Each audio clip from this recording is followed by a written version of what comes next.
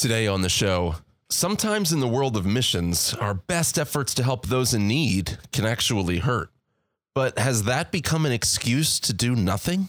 Let's have the courage to say, even if people are still funding it, if we know it is not working, we have the courage to change because love demands that. Like loving the families that we serve, caring about this work that we're doing around the world, it requires us to have our eyes open. Peter Greer, president of Hope International, joins. Stay tuned.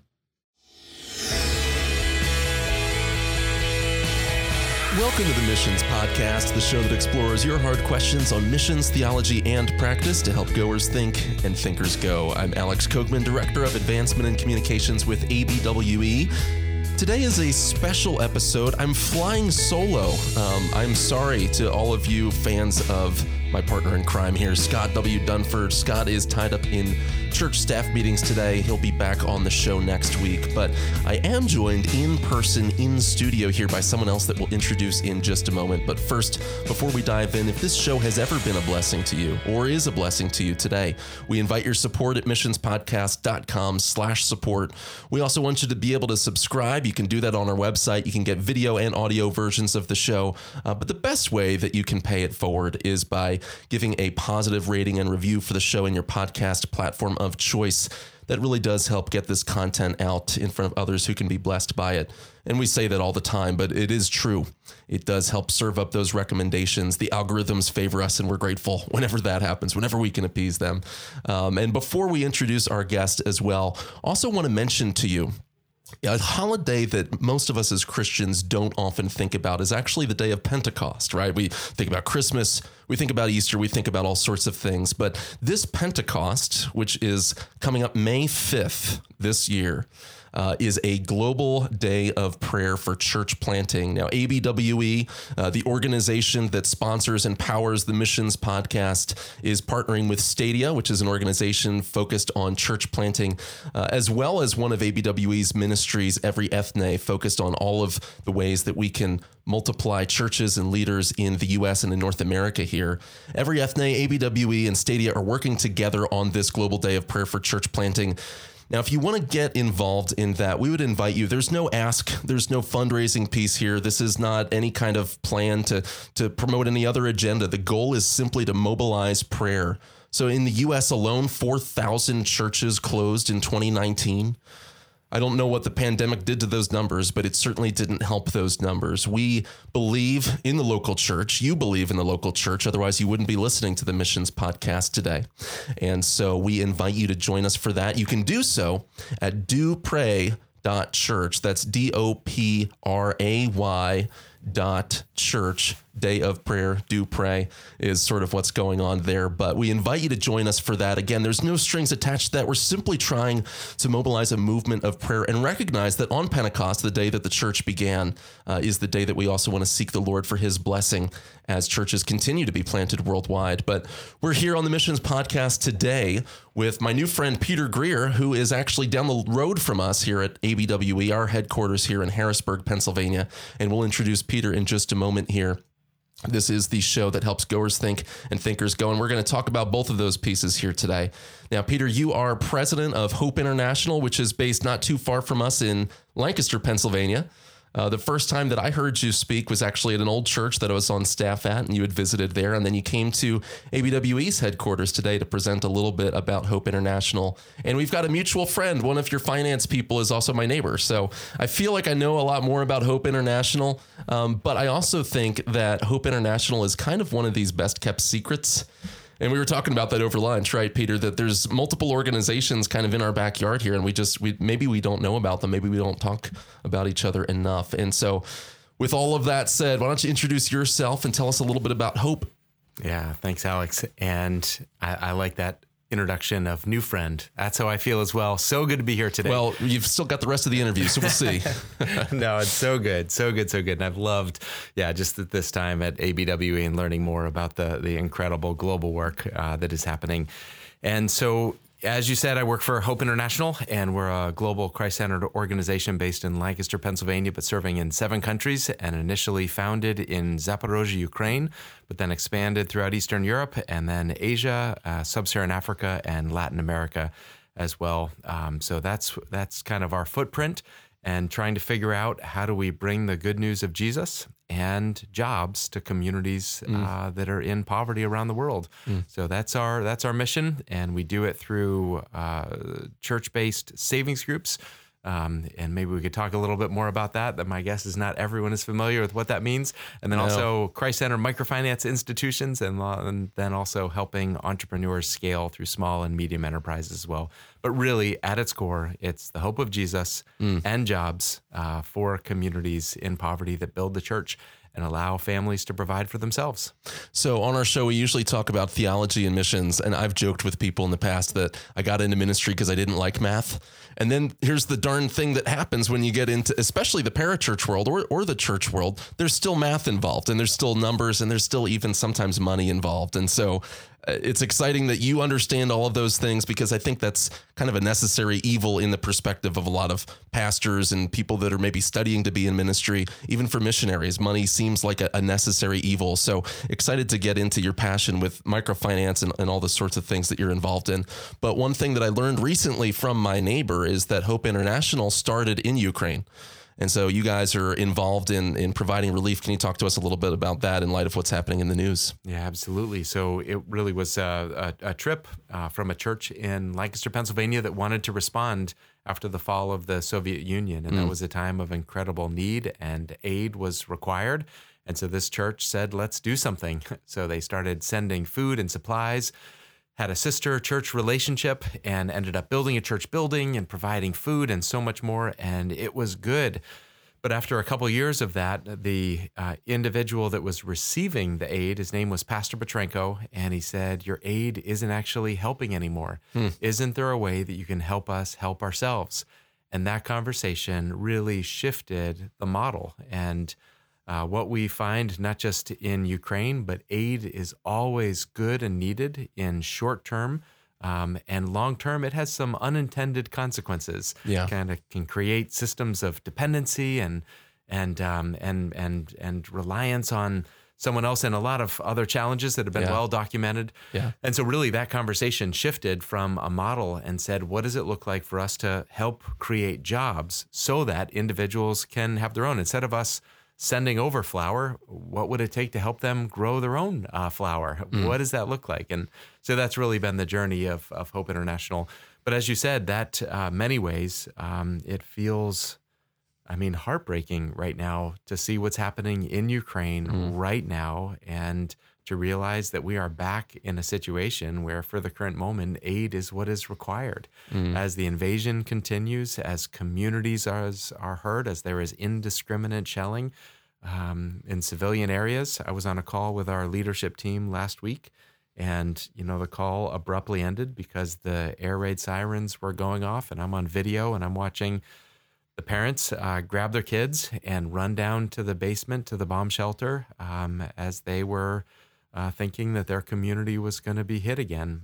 So that is what they are living in. But for us, our organization, while we are helping with some short-term aid, our model, our mission, the minute that there is peace, we are going to be there helping Ukraine rebuild.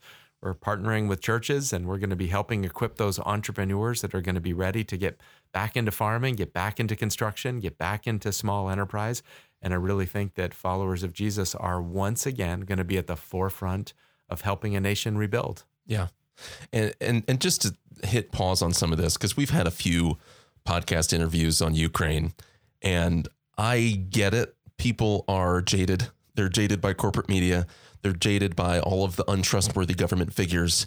And I know people are even suspicious of what's happening in the war efforts. And without getting into any of that, we can't let ourselves become apathetic to the real human suffering happening in Ukraine, and understanding also that really is kind of the Bible Belt of Eastern Europe. And there's so many believers and national churches and missionaries, but national Ukrainian believers and others that are doing incredible ministry work.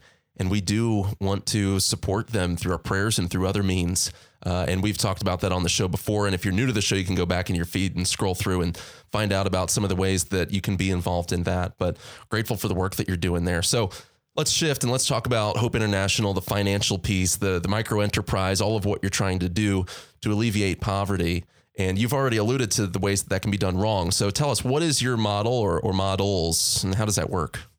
Yeah, so maybe it starts with a couple worldview pieces and then getting into the practical. But some of our worldview pieces are, just because someone is in poverty does not mean that they are poor, lazy, or incapable. And we actually, a few years ago, had a mission statement that said to invest in the dreams of the poor as we proclaim and live the gospel. And so that's what we're doing. Had our team in the Republic of Congo that was going through, they were going to put that mission statement on the wall.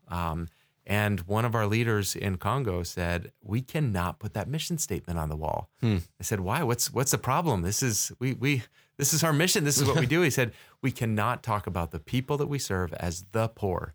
That is not how we want to see them. That is not how that's actually perpetuating the problem that they would be defined by their challenge." So we changed it. We invest in the dreams of families as we proclaim and live the gospel in the world's underserved communities. And so for us, just that fundamental piece of, we believe that people are created in the image of God with gifts and abilities. And for too long, the lie of poverty has been, they don't have what it takes. And for too long, the messages that have been told in the West is, we've got to show up and do for them what they are not capable of doing for themselves. And I do not believe that. I think there is so much capacity. And if those individuals were born here, and if we were born there, I guarantee our lives would be very similar to the kind of transposed situation. So really starting from this place of capacity and dignity and worth. And then that leads to a different intervention, which is, what do you have in your hands, and what are the obstacles or barriers that are not allowing you to flourish, not allowing you to provide for your families? And most of the time, it is certainly kind of questions about, do I have what it takes? Do I have the capacity? And I think the gospel is a very clear answer to that, believing that you are created in the image of God Almighty. That is incredible. And then saying, and what is in your hands? What gifts, what abilities, what dreams do you have? And then for us to walk alongside families. And so our programmatic intervention flows from that it is a group-based approach. It is allowing individuals to come together where they support each other. They start really like a small group. They go through these 5 W's of welcome, worship, word, work, and wrap up. And as part of that methodology, they're not just praying for each other, they're not just supporting each other, but then they're also receiving capital so they can start or expand a small business. So again, if we're in a small group and we recruit 20 of our friends and we gather together, we don't have to convince Hope International that we are a great entrepreneur with a business idea. We have to convince our group that we have the idea, and it's our group that really is going to make the investment decision about what it is. So maybe you're going to start raising goats. Maybe I'm going to start with a small restaurant, and we're going to be... We could partner. I can provide you with goat. See, that's exactly what happens, though. I love that example. I love that comment, Alex, because that's exactly what happens. Then we're on the same team. We're on the same page. And as a community, we're going to be working together. And it's just so fun. So this is cool. So when we were talking before we started recording, you were telling us about these savings groups. So specifically, how many people would be in a normal group? 15 to 25. 15 to 25. Okay, so not quite a small group. It's a decently sized group. There's some momentum there. There's some critical mass. And each person is bringing with them to the group meeting, $1 a week that they're saving, roughly? It is completely up to them. So oftentimes as groups are starting, it is $1 or less. And where does that go? So essentially in the base methodology, it means if there's 20 individuals, we each bring $1. Every week when we gather, we have $20, and then that $20 goes to one of the group members, and then that group member uses that money to start or expand a small business, and then next week it's someone else's turn, and then the third week it's the third person's turn. But over 20 weeks, everyone has contributed $20, and everyone has received $20, and maybe you're thinking, what's the big deal? Why not just save? Well, the reality is when you're in a group setting and that first person to get that amount, $20 is much more valuable than $1 a week for 20 weeks. That dollar can be lost. It can be sent on something. This creates a system of accountability, of rigor, of structure, so that that $20 is much more valuable because of what it can do than $1 a week. So again, you can't buy a goat for $1.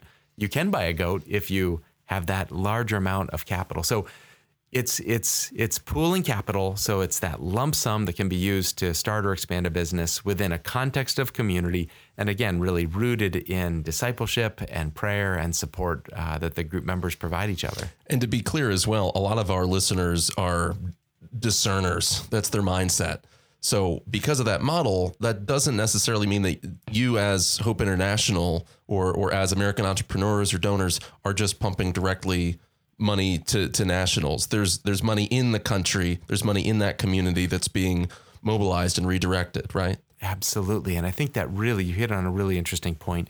We think there is capital, expertise, and wisdom that is hidden in these communities. And again, for a long time, the model was, let's go in, solve problems. Let's go in, provide capital. Let's go in, let's figure out what we can do for them. And again, it's all from a good heart. It's from a good intention, but too often it misses the capacity, the creativity, and the capital that individuals in these communities happen.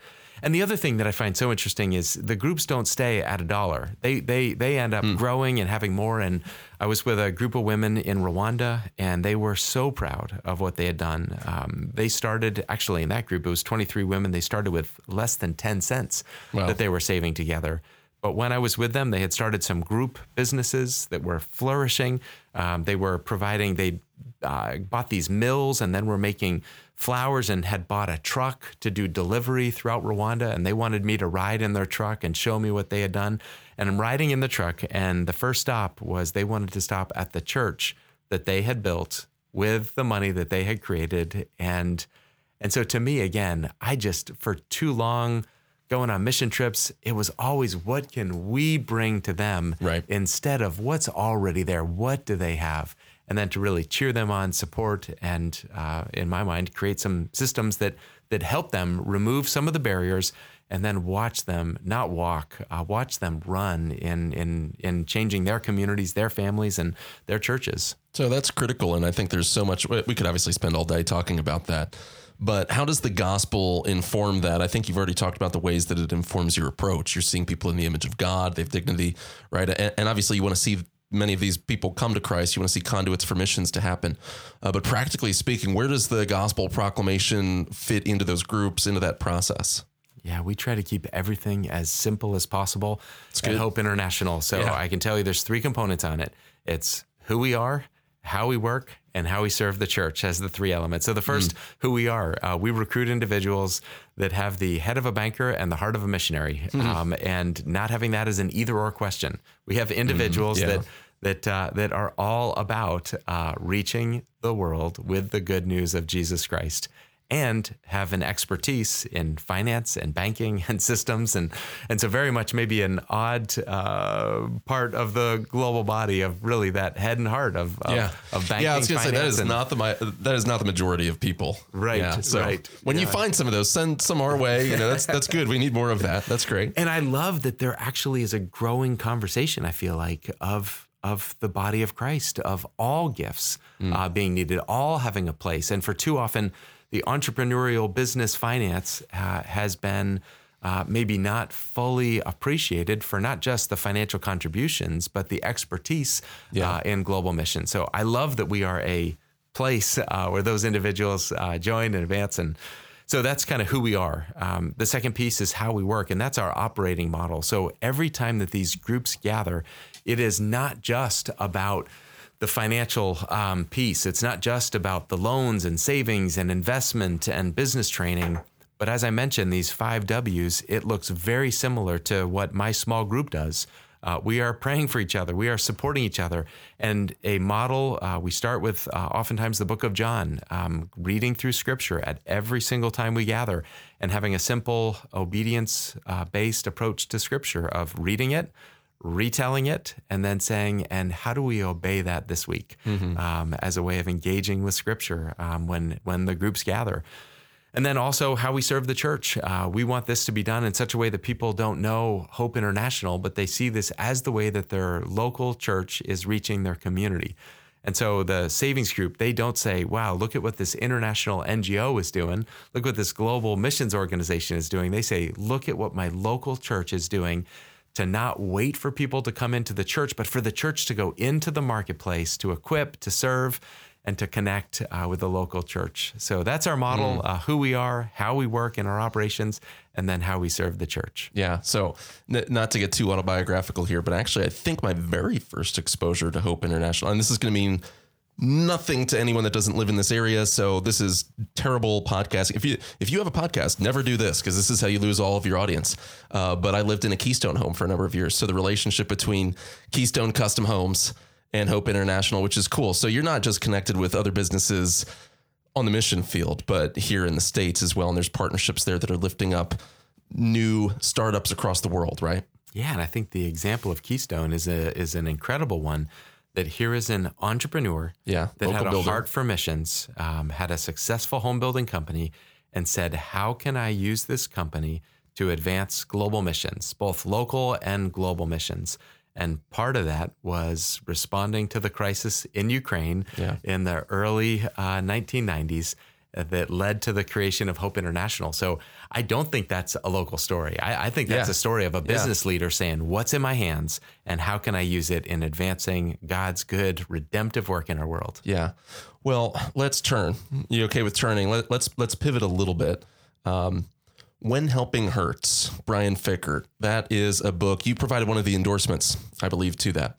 And the message of that book, for those that haven't read it, is essentially this idea, which I think we're all starting to grasp almost intuitively. In fact, there's a copy of it there on my shelf, is that there are times when pumping money into overseas projects can hurt more than it helps, right? It's the teaching a person to fish versus giving them a fish, all of that, right? That's a big oversimplification, but that's the basic thesis. I think you've mixed messages about that message and that thesis, that idea. Talk to us about how you approach people who've read that book and how that plays into your ministry. Yeah, it has been incredible to watch the way that book has raised awareness and eyes that good intentions do not always lead to good results. And to think about poverty in a broader context. And that book has done a brilliant job opening up so many churches to examine, hey, what is it that we do?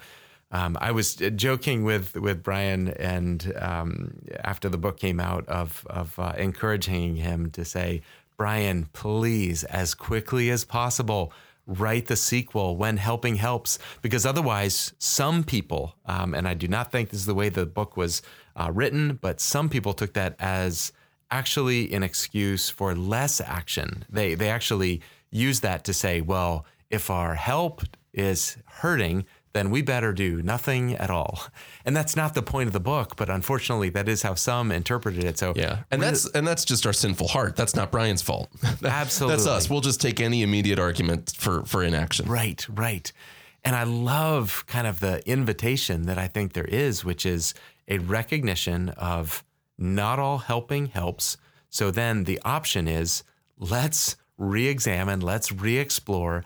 But our mission is the same. This is in no way saying, well, let's just take a back seat and all that. So let's change our approach. Let's think more creatively. Let's be willing as a church and as a missions kind of broader sector to say, we have made mistakes. We have had programs that actually hurt the people. And let's have the courage to say, even if people are still funding it, if we know it is not working, we have the courage to change, because love demands that. Like loving the families that we serve, caring about this work that we're doing around the world, it requires us to have our eyes open. So I think for me, that's the one piece that I love to go on is, so if you recognize some of what you've done have not had the intended positive outcome, let's shift, let's adjust, let's change, and let's have the courage to say this didn't work, and the courage to say, and what can we do to shape a different approach? And I love how really part of that invitation is saying, let's listen more to the people that we serve. Let's listen more to the global church. Let's listen more to the communities where we serve.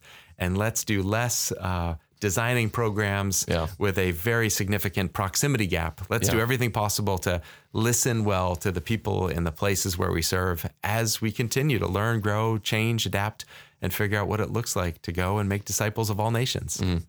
That's good for all of our listeners, because there's ways in which we're all apathetic in one category of our lives or another. So I think we all need to hear that and realize just because something can be done wrongly doesn't mean that it shouldn't be done, right? The abuse of something doesn't argue against its use, and helping the poor is a part of missions. Missions is many other things. It's evangelism, it's church planting, but caring for the least of these is a part of that, unavoidably. So this is a challenge, and you've written a book on this. You've written about 10 or co-written about 10 books in various ways. But it is a challenge when you're in ministry and when you're in missions, is that everything does look good. Everything looks appealing. And so it's really hard to say no to anything, right? Because everything is an opportunity to love neighbor, to proclaim Jesus. And so you drift off course, you drift off mission. And you've written a book on mission drift. And so I think for a lot of us, we're probably coming into this conversation thinking, I'm serving in ministry, or maybe I'm studying in seminary. Maybe I'm already serving on the mission field. And so in theory, yes, I've got my mission, but in practicality, in reality, I've drifted from it in some ways. I don't feel as though everything that I'm doing is aiming in one singular direction. So how would you define that kind of mission drift? How would you encourage and counsel someone to escape that? Yeah, so the book was written really because we wanted to figure out, how do we make sure Hope International does not drift? Yeah. There was a proactively, absolutely, and really looking at those organizations that have been at this a long time and yet kept the vibrancy of mission. And we found some amazing examples, both in the positive category and in the they are no longer recognizable for what their core mission was. But two components to it, if you want to summarize all that we learned on that. And the first is clarity of mission. And then the second is intentionality of practice. So clarity of mission, what is it? And being really clear that there's a difference between the means that you use to accomplish your mission and what your mission actually is. There's some people that have taken mission drift as an argument against change, and the world is changing, and we got to figure out what's the most effective means to implement the mission. So it's not an argument against change. It's an argument of saying, let's define the mission, and then let's make sure there is a very clear delineation between this is how we accomplish that mission, and this is what our mission actually is. Yeah. And then the second piece is intentionality of practice, connecting that mission to the small decisions that we make. And when it comes to mission drift, there's just the reason why we love the word drift is because it seems to just happen. It's the small, seemingly insignificant decisions that are compounded by time. And those currents inevitably lead us to a very different destination from where we start. So it's really saying, let's get out our oars, let's row against that drift, and let's make sure we know who we are. Let's make sure we know why we exist. And let's connect that to the day-to-day decisions that we make. So for that individuals that feels like I'm starting to drift, a very simple exercise. Let's go back to the base. Let's go back to what is your core mission. And that's true at an organizational level as well as a personal mission level. What is at the core? What is most important? What are those things that you would rather shut down the organization than lose or compromise on? What's there? And then figure out how you advance and protect it. There's a real simple thing. If you go to missiondrift.com, we have a free download of a workbook if anyone's interested, where you can kind of do some self-assessment and organizational assessment, as well as a real simple survey to identify kind of where are the areas that you might be most prone to drift as well. So missiondrift.com, free download if anyone's interested. Oh, that's helpful. I was having a conversation with somebody the other day along these lines, talking about drift. And, you use the analogy of oars in a rowboat. In our conversation, we used the analogy of driving on the highway. And the reality is you're always keeping your hands on the wheel, and there's always 100 little micro adjustments, compensations for the curve of the road that you're making. If your hands are off the wheel, that's when you're swerving and you have to make a major correction. If you're keeping your hands on the wheel, you're not making major corrections, you're making minor corrections. And I think it's the same for all of us. We have to be always returning to that. One of the reasons we do the Missions podcast is because we found that there's this rift between sound biblical teaching, doctrine, the things that we kind of cherish Here in North America, we're just privileged to have a lot of knowledge, frankly. But also we stand on the shoulders of 2,000 years worth of Christian teaching and creeds, confessions, all sorts of things that have been, laid out there for us. And yet then you get onto the mission field, and either what we do is we deconstruct so much while we're contextualizing that what we end up serving up is overly simplified, and we're not actually nourishing those that we're ministering to with the full counsel of God's word. Or we're finding ourselves that we try to divest ourselves of that as much as possible, and we're not using those resources. We're not availing ourselves of what God has given us.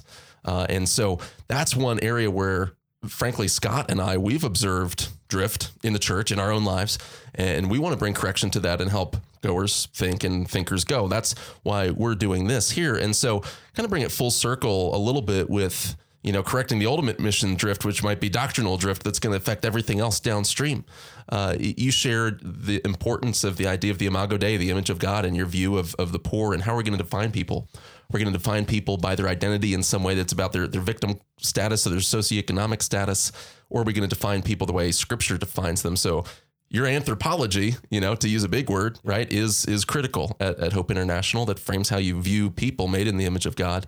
But what maybe in addition to that, or maybe you just want to double down on that, what would be something critical that you're holding to as a teaching, as a biblical standard that helps you in your mission, in the day-to-day, that you're always keeping in front of you, that drives everything the way that you do? Kind of your hands on the wheel, holding on to that to make sure that we're not making major corrections later because we're staying on the road with that teaching. Yeah, and I think that's a great analogy. That's it. What are those constant pieces that we're coming back to? And there's some real practical things that we've done as an organization to say, let's make sure that's not our story. Cataloging, creating regular habits and patterns of celebration and recognition of who we are and why we exist. And there's a lot that we could go there. But in terms of like underlying kind of core convictions and belief, I grew up in a church that I thought was fantastic at Matthew 28. It was to go and make disciples of all nations, and there was clarity around that. And Matthew 25, the parable of the sheep and the goats, and welcoming the foreigner and the hungry. And I think what I've seen is too many people can tend to say, can view that as an either or. Is it Matthew 25 or is it Matthew 28? And same book. And maybe it's so close together, and you can look, and that's just one example. Yeah. There are so many other examples throughout Scripture, and I think it's impossible to read Scripture without saying, this is really good news. We want the world to know Jesus. Like, that is really, really good news. And there is this refrain also woven throughout Scripture that our actions, especially to the marginalized, especially to the vulnerable, that matters to God. And you can do Old Testament prophets. You can go to Old Testament laws. You can go to the church. You can look at when Peter and Paul were separating ways. The last recorded conversation that we have of them is that they just remember the poor. And that was exactly what they said. As we are going and sharing this good news of Jesus, please don't forget the poor. And then Paul responds, that's the very thing that I was eager to do. Galatians 1. Yeah. And so to me, it's just like this false dichotomy that the church, I believe, has lost some credibility over, that it has been our words without our care for the most vulnerable, or our care for the most vulnerable without sharing the transforming message of Jesus. I just think kind of the anchor, U.S. kind of anchor theology of hope, it's like, that's not an either or question. It's as we are going, that's what we want to be about. Not seeing it as multiple choice, but always kind of the bottom answer of all of the above. Let's be about that. Yeah, we totally agree with that. Well, appreciate your time here today, Peter, and just give you a chance right now. How can people hear more from you, from Hope International? You shared about Mission Drift, but anything else you want to plug, or maybe your work in Ukraine? I want to invite you to share that with our audience. I so appreciate that. And I would just say three things just real quick. One is at Hope International, I love our posture, which is it's about the kingdom, not our particular club or organization.